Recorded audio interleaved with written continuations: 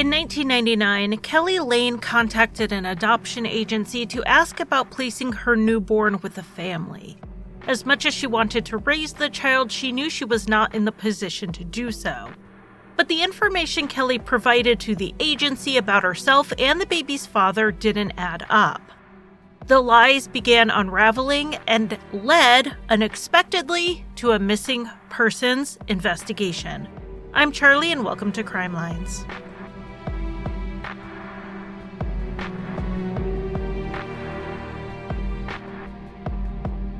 Welcome to Crime Lines. This week's case is one that I have wanted to cover for a long time. This was on my list back when I was making my old podcast, and it just kept getting pushed down the list. So I've wanted to cover it for, I would say, 4 or 5 years. Larissa brought it back up to me in August of last year as a suggestion, so I do want to thank her for that. I think that is what pushed me into getting this on the schedule. It still took me a while, but I did it. And I really think I put it off because it's overwhelming with the amount of information and the amount of contradictory information out there. But we are going to do the best we can. This will be a 2-parter. Like I said, there is a lot of information. Part 2 will be up shortly after this one, within a day or so. If you are subscribed through the Apple subscription program or you are a supporter on Patreon. Everyone else, I am sorry, you will have to wait a week for part 2. If you are a person who likes to just binge the 2 parts back to back, I suggest just pausing this one and coming back next week when the second part is out. I do want to give a disclaimer that this is a kid case, and though it is not graphic, I did want to give that heads up. If you're the type that skips any case involving a child, I understand, and I will see you back in a couple of weeks. The main sources for this episode are court documents, the Sydney Morning Herald, and a book called Nice Girl by Rachel Jane Chin. All sources are linked in the show notes.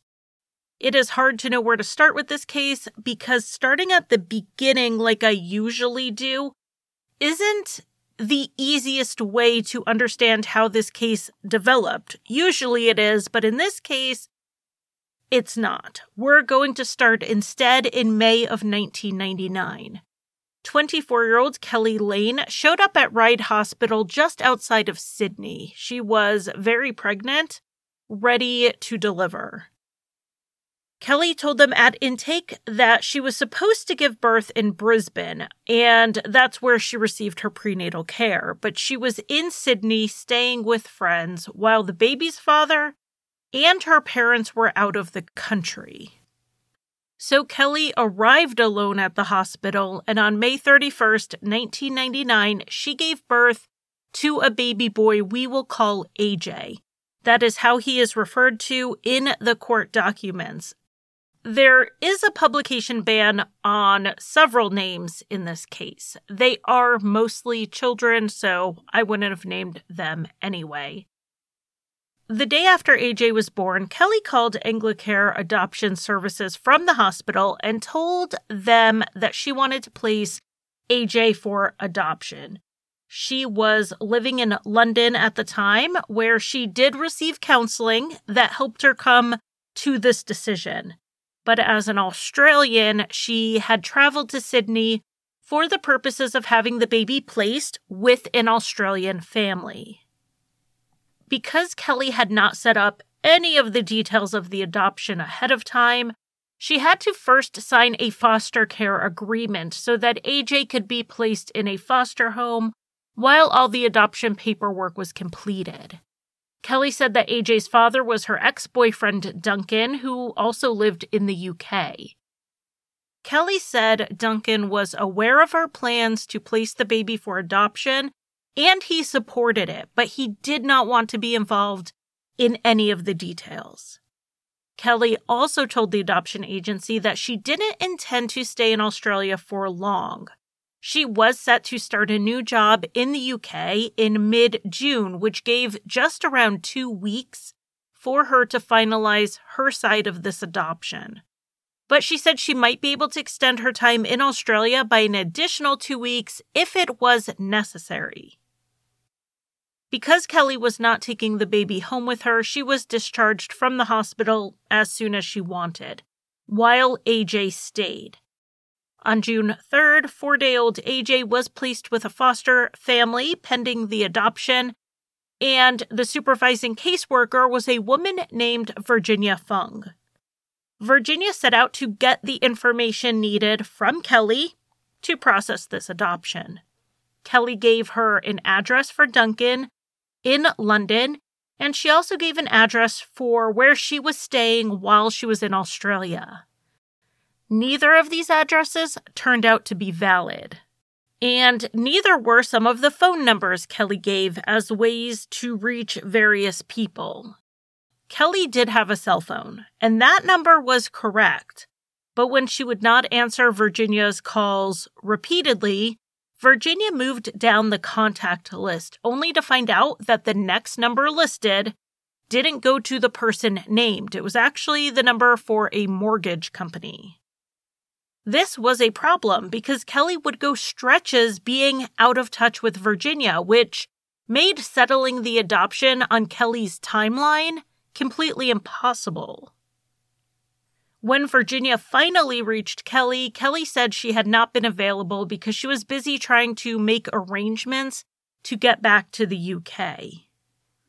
Something odd about Kelly not answering Virginia's phone calls, though, was that she would return them, but only after hours when she would get the answering service. Or, instead of calling a response, she would fax it over. She seemed to be purposely avoiding getting on the phone with Virginia.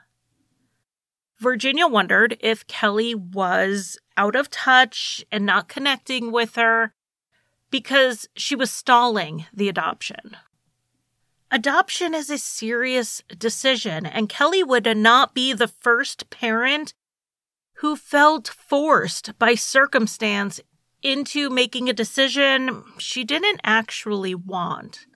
Virginia needed to make sure that Kelly really did want to move forward, and regardless of that decision, Virginia wanted to help Kelly move forward, whether it was adoption or not. Also, there was a new timeline introduced, and it was not Kelly's return to the UK. The end of the month was coming up, and AJ's foster care agreement was set to expire. That would leave AJ in legal limbo. So Virginia talked to Kelly, and she insisted she did want the adoption to happen, and she said she would come the next day with her identification so that she could sign the papers. But then Kelly didn't show. She instead faxed Virginia a message saying that she had a visa issue for returning to the UK and had to go to Canberra, the capital, to figure it out. Without Kelly's signature, not only could the adoption not go forward, but the foster care agreement ended.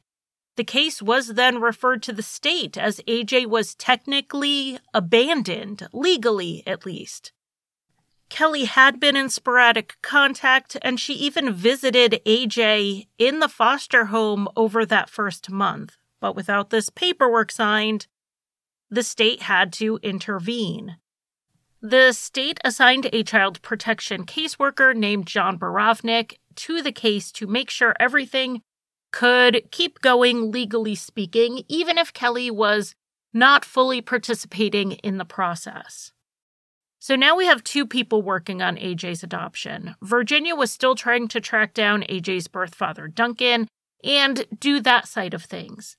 The information Kelly gave on how to contact him was false, but Kelly had mentioned that Duncan played rugby in Manly, which is a suburb of Sydney, before he went overseas. So Virginia got creative.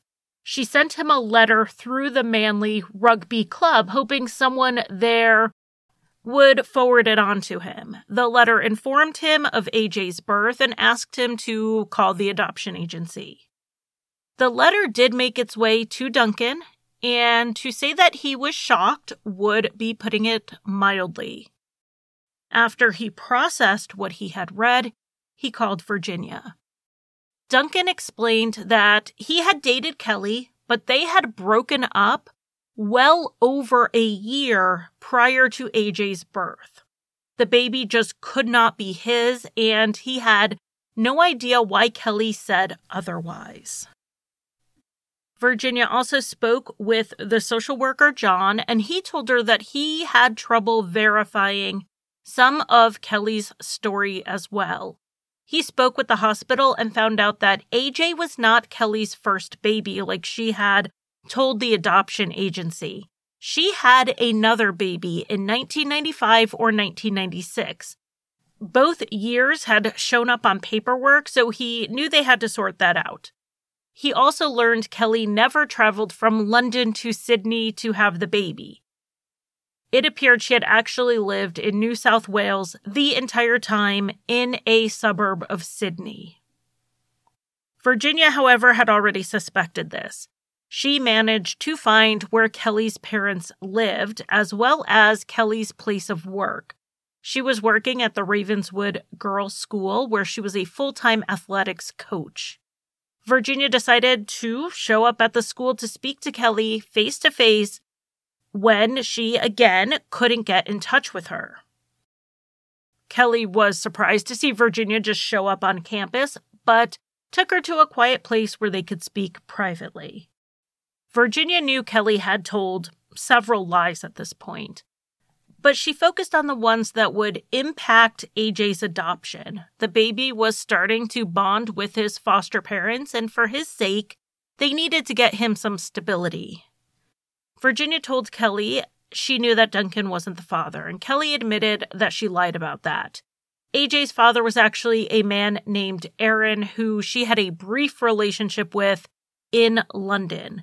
She said she had no way of contacting him, but did tell Virginia where Aaron worked, which, surprise, when Virginia later looked into this, she found out that no one by that name worked there. But Kelly did sign an affidavit that Aaron was the father. Virginia also asked Kelly again about any other children she had. Kelly repeated that AJ was her first baby, even though the social worker had told Virginia that there was another child. So Virginia knew this wasn't true, but it didn't really change anything with AJ's adoption directly. It was enough, however, that Virginia suggested Kelly get a psychological exam before they moved forward. This was voluntary, but if Kelly didn't do it, the state would intervene again. Kelly would then lose any control over this process, and she wouldn't get a say in choosing AJ's adoptive parents. Kelly agreed to the exam and followed through with it. This allowed AJ's adoption to move forward. Kelly visited him one last time in foster care, where she was observed to be very loving, caring, and understandably emotional. In the meantime, John, the social worker, was still working behind the scenes to figure out what was going on here. Even if everything was working out with AJ, there was a baby Kelly had that seemingly didn't exist.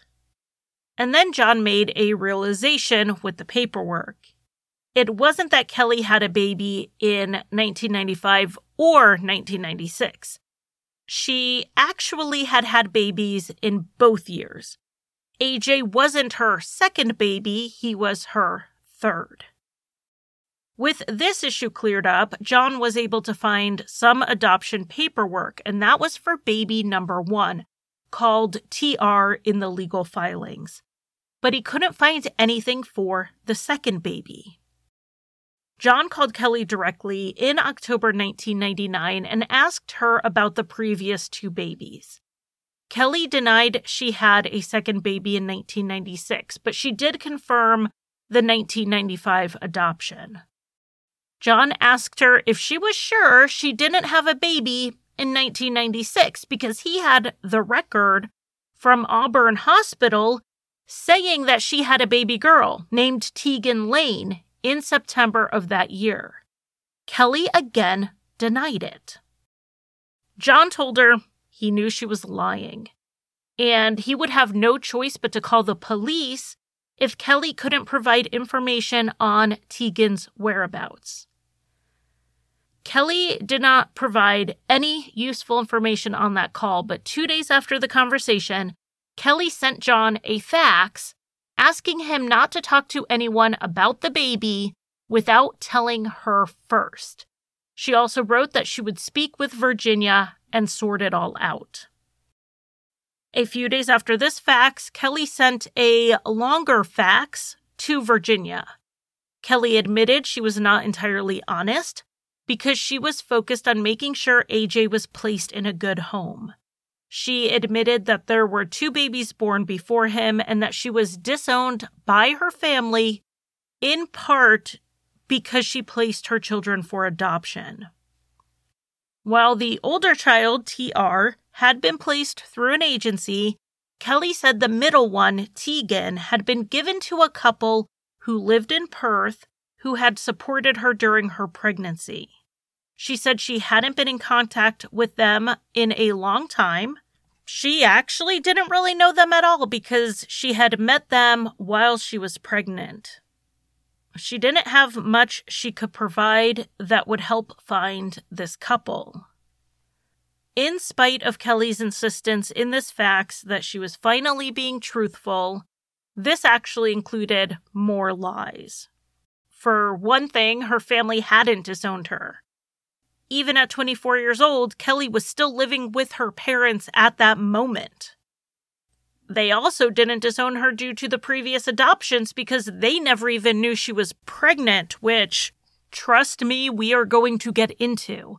And lastly, Tegan was not with a family in Perth. With Kelly being unable to provide an actual location for Tegan Lane or the information necessary for John to find her, he called the police on November 4th, 1999, and reported it. And that phone call was the start of the slow unraveling of a long string of lies. Not only was much of Kelly Lane's story about AJ made up, so was her story about Tegan. And not only that, Kelly had hidden what she was going through from everyone around her. She had secretly given birth to 3 children without her parents, who she lived with, and her boyfriend, who she slept with, ever finding out.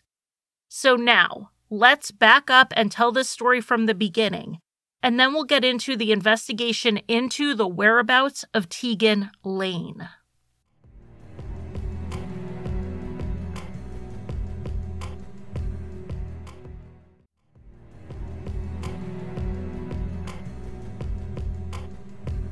Kelly Lane was born in March 1975 in Sydney. She grew up in the suburbs of Sydney, right on the line of Fairlight and Manly. Her father was both a police officer and a rugby coach. Kelly has been described as a golden child, succeeding in everything she tried and being an overall happy kid who had a lot of friends. This is a coastal area, so Kelly grew up on the beach, and with a rugby coach father, the family was always active and athletic. Kelly gravitated towards water sports and eventually water polo. She did really well in the sport since she was a strong swimmer. Kelly played for her school team as a teen, and Kelly's priorities in life seemed to be water polo, friends, and then school. Not to say she was a bad student by any means, it just wasn't where her primary interests were.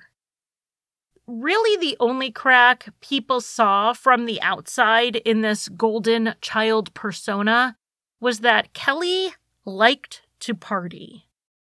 I know partying as a teen isn't really the most shocking thing I've ever heard of, but based on how often people mentioned it when they were talking about Kelly, it sounds like it was outside of the expected or the norm for the situation. But it wasn't to the level that it really impacted Kelly's performance as a water polo player. On the school or club level, she was at the top and good enough that she would make elite squads and even the national team. That said, once she was there, she was pretty solidly middle of the pack. So when I say she made the national team, I mean she made the junior team, not the senior team.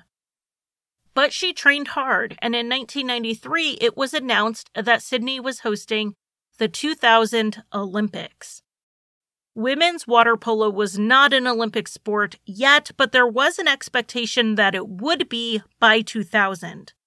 Like a lot of young players, Kelly did dream it was her future if she worked hard enough and focused.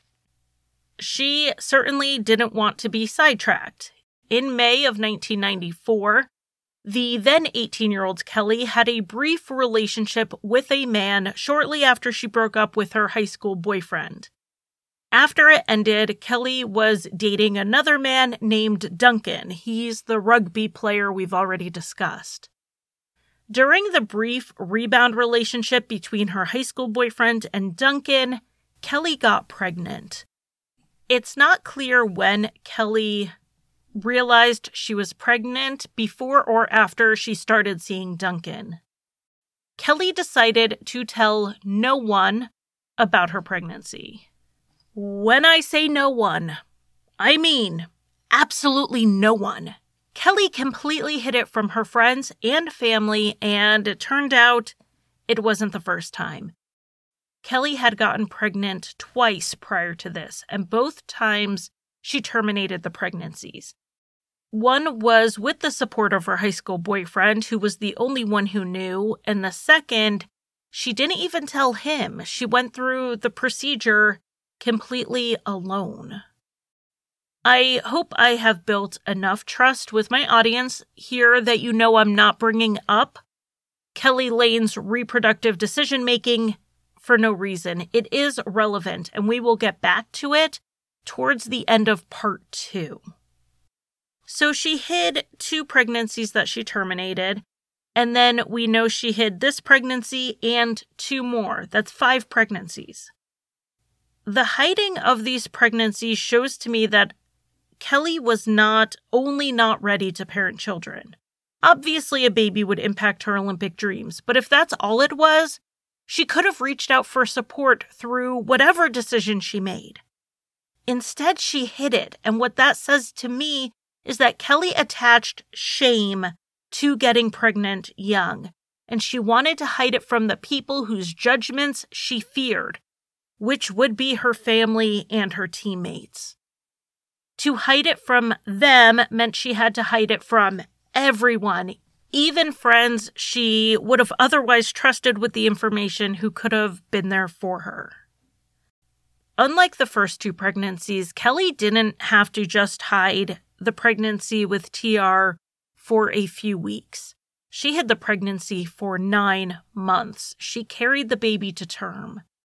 And this couldn't have been easy. She lived with her parents, she had sex with her boyfriend, and she was training for water polo, meaning she wore a skin-tight swimsuit 5 to 6 days a week. Her teammates would later say that Kelly would wear her towel or her warm-up tracksuit pretty much right up to the edge of the pool and then quickly take it off and get in the water. There were apparently rumors going around the water polo team at various points that Kelly might be pregnant, but no one confronted her about the rumors. Everyone seemed to think that if Kelly was pregnant, it would eventually come out because there would be a baby or she would take time off postpartum. But that never happened. Kelly would just show back up, kind of slimmed down, and people assumed she must have just put on some weight. On March 18th, 1995, Kelly competed in a water polo match in Balmain, and she performed well. Afterwards, she went with her teammates back to the hotel where they celebrated, and then Kelly excused herself. She went to the Balmain hospital alone, and she was in labor. She told the hospital that she was from Perth, where she planned to have the baby, and had been in Sydney for a few weeks at that point. She even gave the name of a Perth doctor who she saw for prenatal care, which obviously was a lie. She even gave a fake address for where she said she lived. The hospital transferred her to a larger hospital where she delivered a baby girl all alone on March 19th. It was just a few days before her 20th birthday. Kelly still wanted to keep this secret, so she asked how to place the baby for adoption. She then proceeded to give the adoption agency a full biography about her life in Perth that was almost entirely false. After Kelly was discharged from the hospital and TR was placed into care, Kelly remained in contact with the caseworker to make sure the adoption went through smoothly, though there were some bumpy points in the process. On April 3rd, when TR was a few weeks old, Kelly filled out an affidavit claiming her boyfriend Duncan was the father and that he consented to the adoption. At the time, the law did not require the father to sign over his rights himself. However, the adoption agency had a policy that the father be involved in the process if at all possible. The caseworker tried to reach Duncan with the number Kelly gave for him. The person said it was a wrong number and that Duncan didn't live there. Kelly told the caseworker that that must have been Duncan's roommate lying to avoid him having to talk to her. So then the caseworker tried to write him a letter at the address Kelly provided, but she got no reply. The worker then found the phone number and the address given had no connection to each other. Kelly then gave a few reasons why Duncan wasn't involved over the next few weeks. In late April, Kelly said that she and Duncan actually broke up over this. He was feeling tricked by Kelly, who told him he didn't need to be involved. She said he agreed to the adoption, but he didn't want to be a part of the process, and she had promised not to make him be, yet it seemed like he was getting pulled into it. She said he was in Scotland playing rugby and couldn't get back to Australia to speak with them himself anyway. They were never able to reach Duncan, and Kelly swore in an affidavit weeks later that Duncan said he didn't want any involvement in anything, not the adoption process or raising the child. This allowed the adoption to move forward, and TR was placed with a family. Kelly was still contacted about TR and given the opportunity to visit the baby a few times and to meet the adoptive parents. Sometimes Kelly would fall out of contact, but it was because she was training and then competing at nationals. After nationals that year, Kelly was offered a spot on the junior national team to compete in Canada, where the team won silver. She also continued her education, first pursuing an arts degree at the University of Newcastle before she switched to physical education. Kelly didn't seem to miss a beat as she secretly worked through the adoption process in the background. It's not just the paperwork and the visits, but also the emotional toll it was taking. Kelly managed to keep it quiet and to deal with it herself. Then in December 1995, 9 months after TR was born, Kelly became pregnant again. She was still in a relationship with Duncan, but Kelly would later say he was not the father, which would turn out to be a central issue in this case, and we'll get into it later. Like with her previous pregnancies, Kelly kept this one a secret from everyone. Not only was she still living with her parents at the time, she spent a few nights a week at Duncan's house, so she had 2 households she was hiding this from. In August 1996, Kelly got a job teaching and coaching at a girls' school. She was about 8 months pregnant and no one knew. The following month, Kelly went to Ryde Hospital 4 times about her pregnancy, and this appears to be the only prenatal care she received. Kelly wasn't just seeking care, though. She was asking to be induced. She claimed once again that she lived in Perth but was in Sydney temporarily while trying to relocate to the UK, which is where her partner already lived. She did give an address in Sydney where she was staying. On the 3rd visit to Ryde Hospital, she gave them the name of a Sydney area home birth midwife who she said she was seeing for the pregnancy and turned out to be Duncan's mother. Duncan's mother was a registered nurse, and at the time, she was training to become a midwife. But she wasn't currently practicing as a midwife, and she never saw Kelly in that role. Like everyone else, she didn't even know she was pregnant. All 4 times Kelly showed up at Ryde Hospital, they monitored her and sent her home. At around 4 p.m. on September 11th, 1996, 21-year-old Kelly Lane showed up at a different hospital, Auburn Hospital, saying that she was ready to deliver, but she was not in active labor. The false information she gave was more or less the same as what she gave Ryde Hospital, including naming Duncan as the father and his mother as her home birth midwife, who had referred her to the hospital. Kelly told them that she was 2 weeks overdue and having back pain. They treated her pain and sent her home since Kelly said she was seeing a home birth midwife and she wasn't currently in labor. The next day, Kelly went back into the hospital and asked straight out to be induced. A nurse tried to call the midwife Kelly named to get prenatal care info and test results from blood work, but no one answered the number Kelly gave, and there was no answering service. Now, we know I'm an expert in very few things, but birth is actually one of the things I have a lot of personal experience with, including with home birth midwives. And I can tell you, this is not normal. Midwives are on call 24/7, and there is always a way to reach them or to reach the person covering for them on the rare chance they took a night off. Even the nurses at Auburn Hospital thought it was odd that Kelly's midwife just left her client without support. They had experienced what I experienced. Midwives tend to be very protective of the mothers in their care. But Kelly showed up and said she was 2 weeks overdue, which is a bit of a tipping point in a pregnancy as far as risk goes. So they decided to go ahead with the induction. Kelly delivered this baby, like the first one, without any support aside from what the labor nurses gave her. When the baby was born, she appeared to be more like 38 weeks gestation, not 42 weeks like Kelly claimed. But she was healthy, and 38 weeks is full term. It's the low end of full term, but still, it's not like they induced a premature birth. Kelly named the baby Tegan. Kelly did suffer some more blood loss than is normal, but she was quickly stabilized. Other than that, the labor and delivery went smoothly. Kelly made no comments about adoption, and she even breastfed Tegan at the hospital.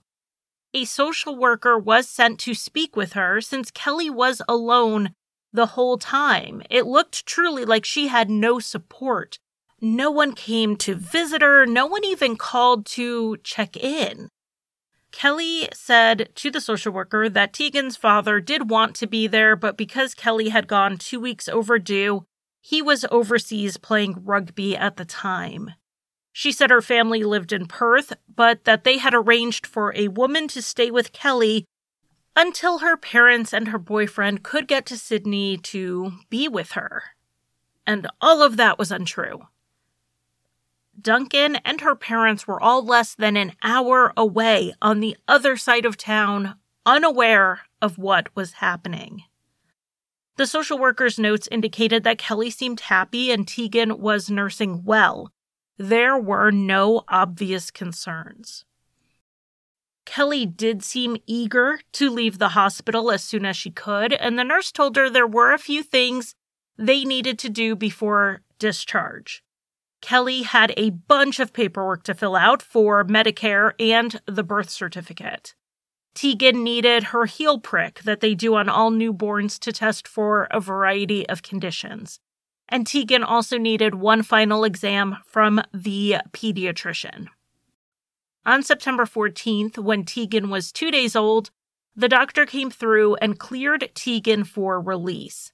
And the next thing the nurses knew, Kelly and Tegan had left the hospital. It was around midday. The only form Kelly had filled out at the hospital was the Medicare form.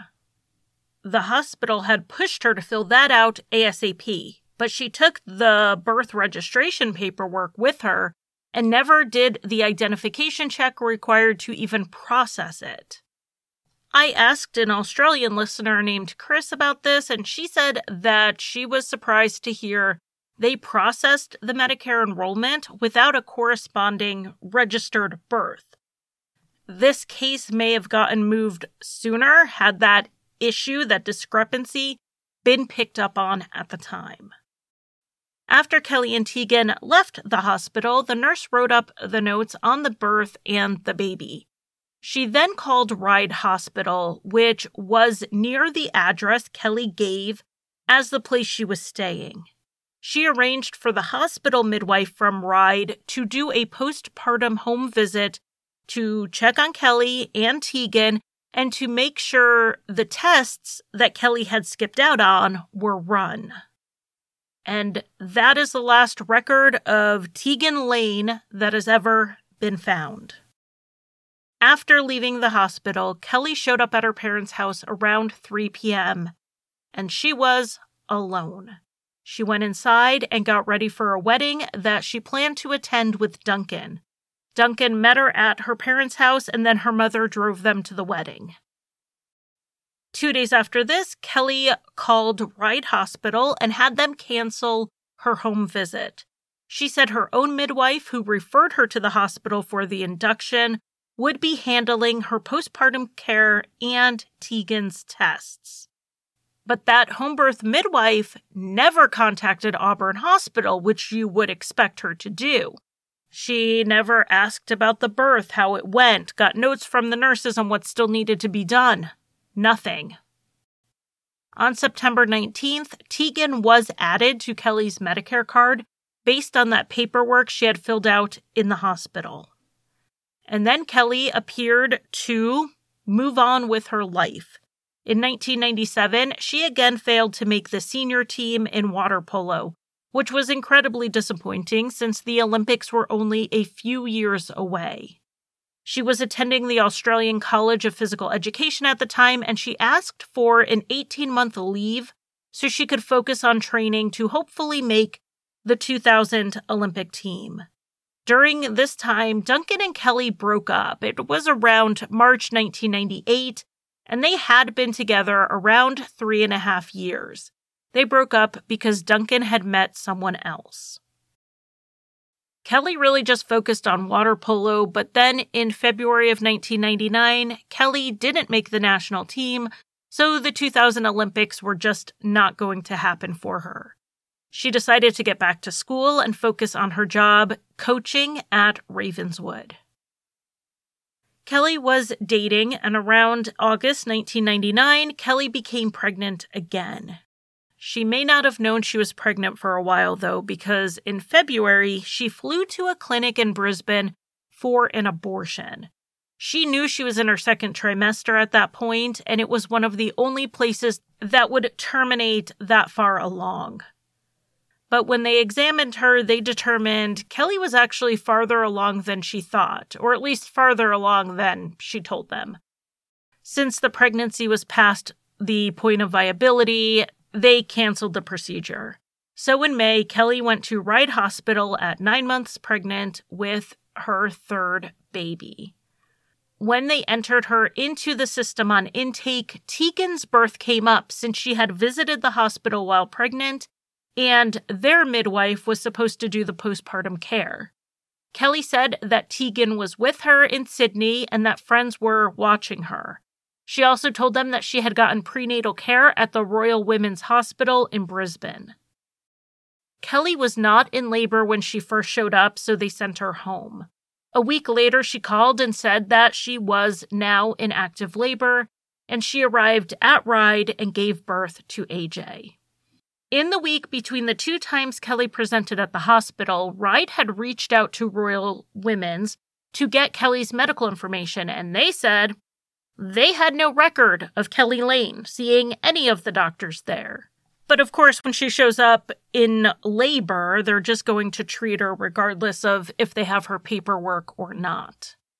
After AJ was born and Kelly contacted the adoption agency, she chose a different agency than she used with TR. And this is what brought Virginia Funk into her life, and then John Borovnik, who uncovered the missing Tegan Lane. It was 6 months after AJ's birth that the police were contacted. Tegan would have been 3 years old. But it took a few years before this report was even taken seriously. The answer as to why isn't any one thing. It was a few factors that put Tegan Lane's whereabouts on the back burner.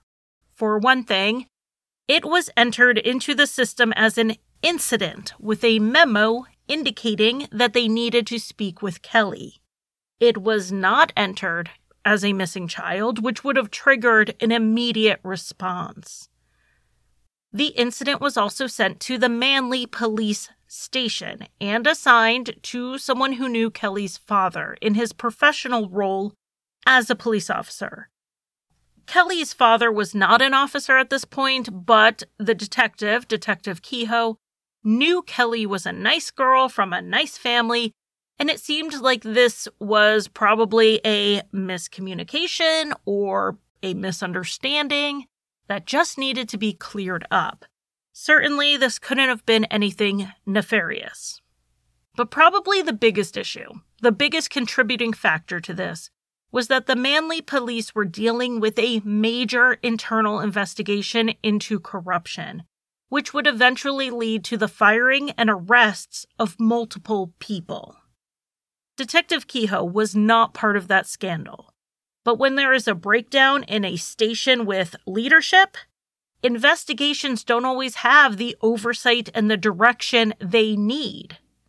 There was no one looking at this and pushing anyone to look into it more. And honestly, due to the conflict of interest, because the investigator knew the family, it should have been reassigned to someone else who did not know Kelly's father, or to a different station entirely. But that was not done, and so the case just sort of sat there with little movement.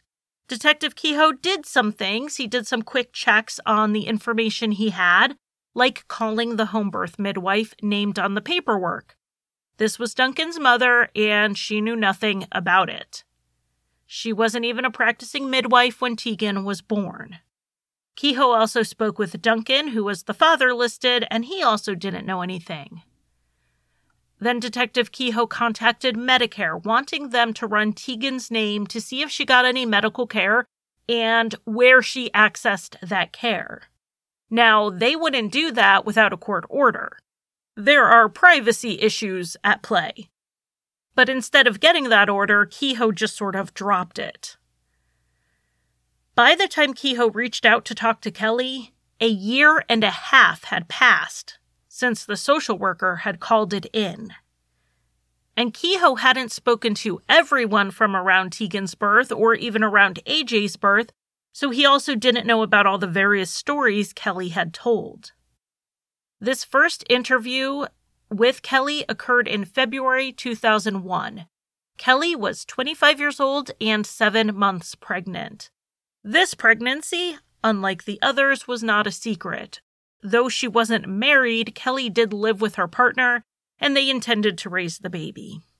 Kelly was asked by Detective Kehoe about the circumstances of Tegan's adoption. And Kelly then changed her story. Instead of this family in Perth she initially claimed Tegan went to, she said Tegan was actually being raised by her father. Her father was not Duncan, but rather a man named Andrew Morris. Their relationship happened as a result of cheating on both sides, since Kelly was with Duncan and Andrew was in a relationship with a woman named Mel. Kelly explained that she wasn't ready for a baby, still being in school and all, but Andrew was older, he had a good job, and his partner Mel was open to raising the child as her own. While Kelly was in the hospital, she said that Andrew, Mel, and Andrew's mother all came one time to visit her, and figure out what they needed to take Tegan home. Things like getting the car seat installed. This visit was not witnessed by anyone at the hospital, as it was actually noted that no one came to see Kelly. But according to Kelly, when she and Tegan were discharged, Andrew showed up to pick them up. He then drove Kelly to her parents' house where he dropped her off, and he continued on with Tegan. Kelly said she saw Tegan a few times over the next few months, but after early 1997, she didn't hear or see Andrew, Mel, or Tegan again. She didn't know where they currently lived. Kelly was able to give a description of Andrew and said he was born in July or August of 1966. He lived in Balmain, which is a Sydney suburb, about half an hour from Kelly's home in the Manly area. Kehoe asked why Tegan was on Kelly's Medicare card when Kelly didn't plan to be part of her life. Kelly said it was just that all the paperwork that she was given in the hospital was all together, and she thought she might as well sign it in the event she ever had a visit with Tegan and Tegan needed to go see the doctor.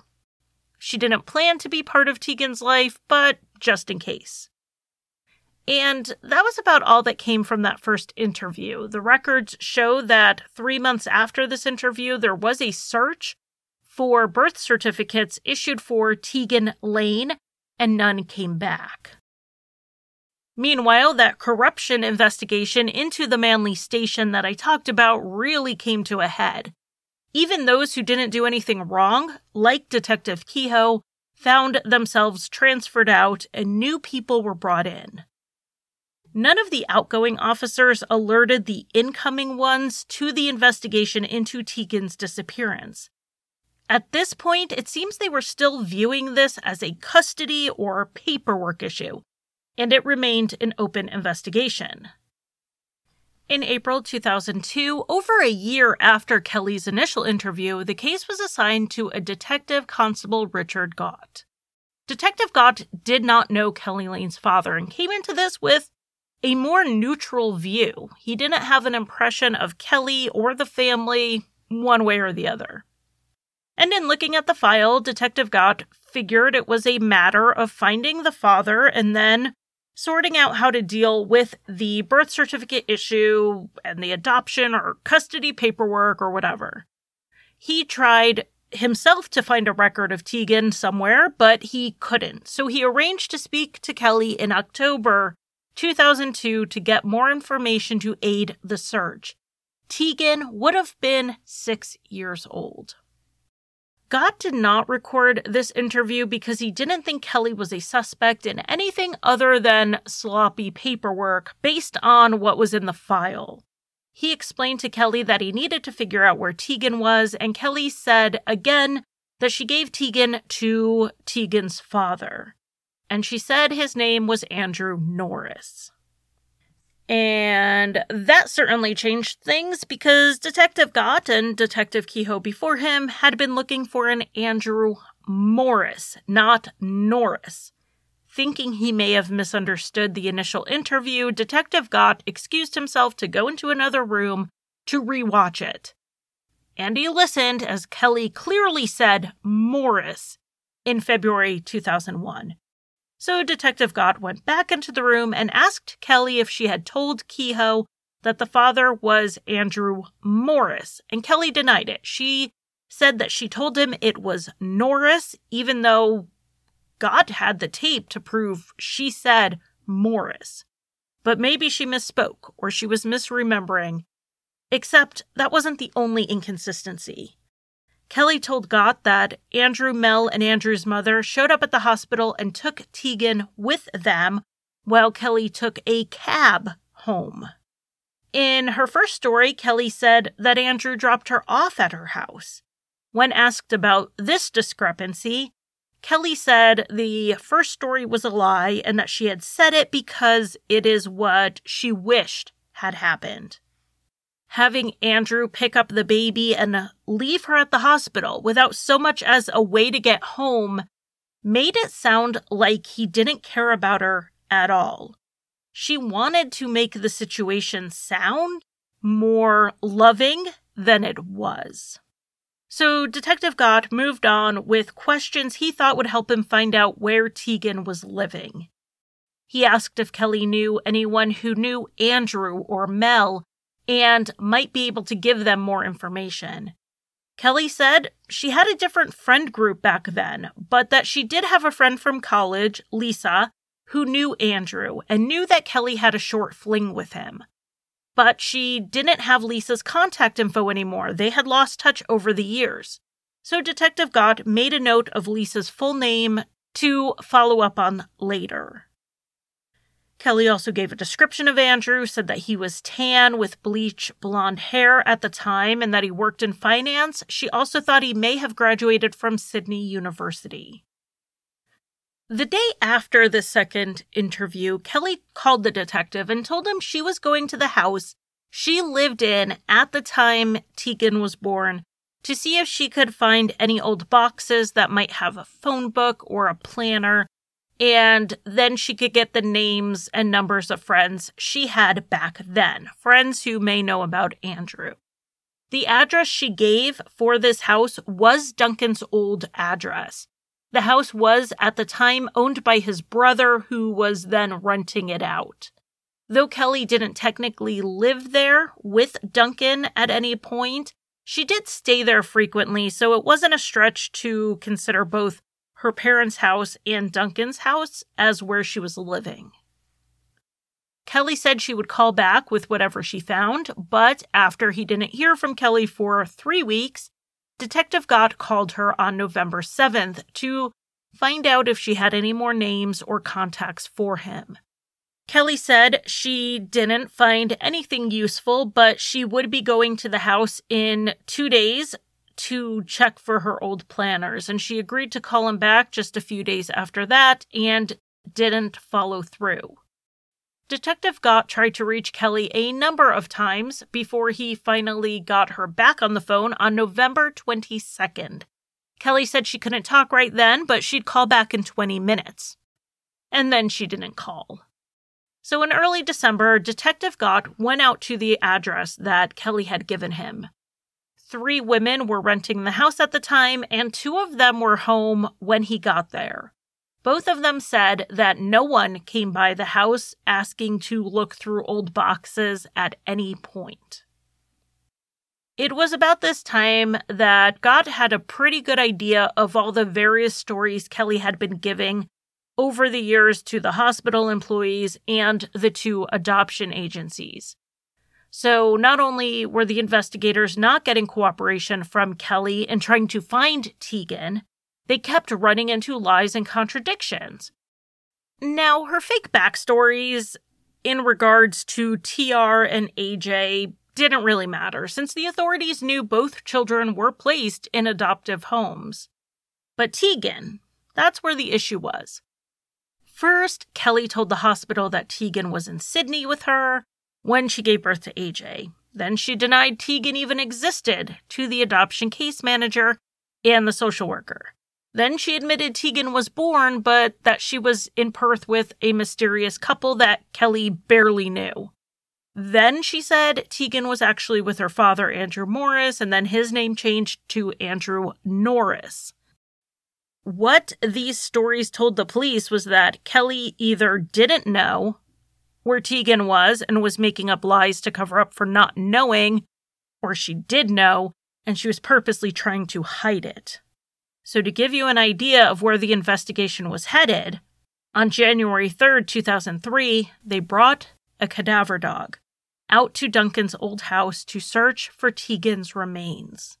They found nothing, but this gives us a peek into the investigation turning from a paperwork issue into a possible homicide. And that is where we are going to leave off this week. Next week, we will cover the investigation and the Crown's attempts to get this case in front of a jury. Thank you for listening. You can find Crime Lines on Facebook, Twitter, Instagram, and occasionally TikTok. Crime Lines is on Patreon, where I offer early and ad-free episodes as well as bonus content. Visit patreon.com/crimelines. If you want to buy me a coffee, the official drink of Crime Lines, you can give a one-time donation at basementfortproductions.com/support. And if you need a palate cleanser after listening to heavier true crime shows, check out Rusty Hinges, an allegedly funny history, mystery, and true crime show that I co-created and write for.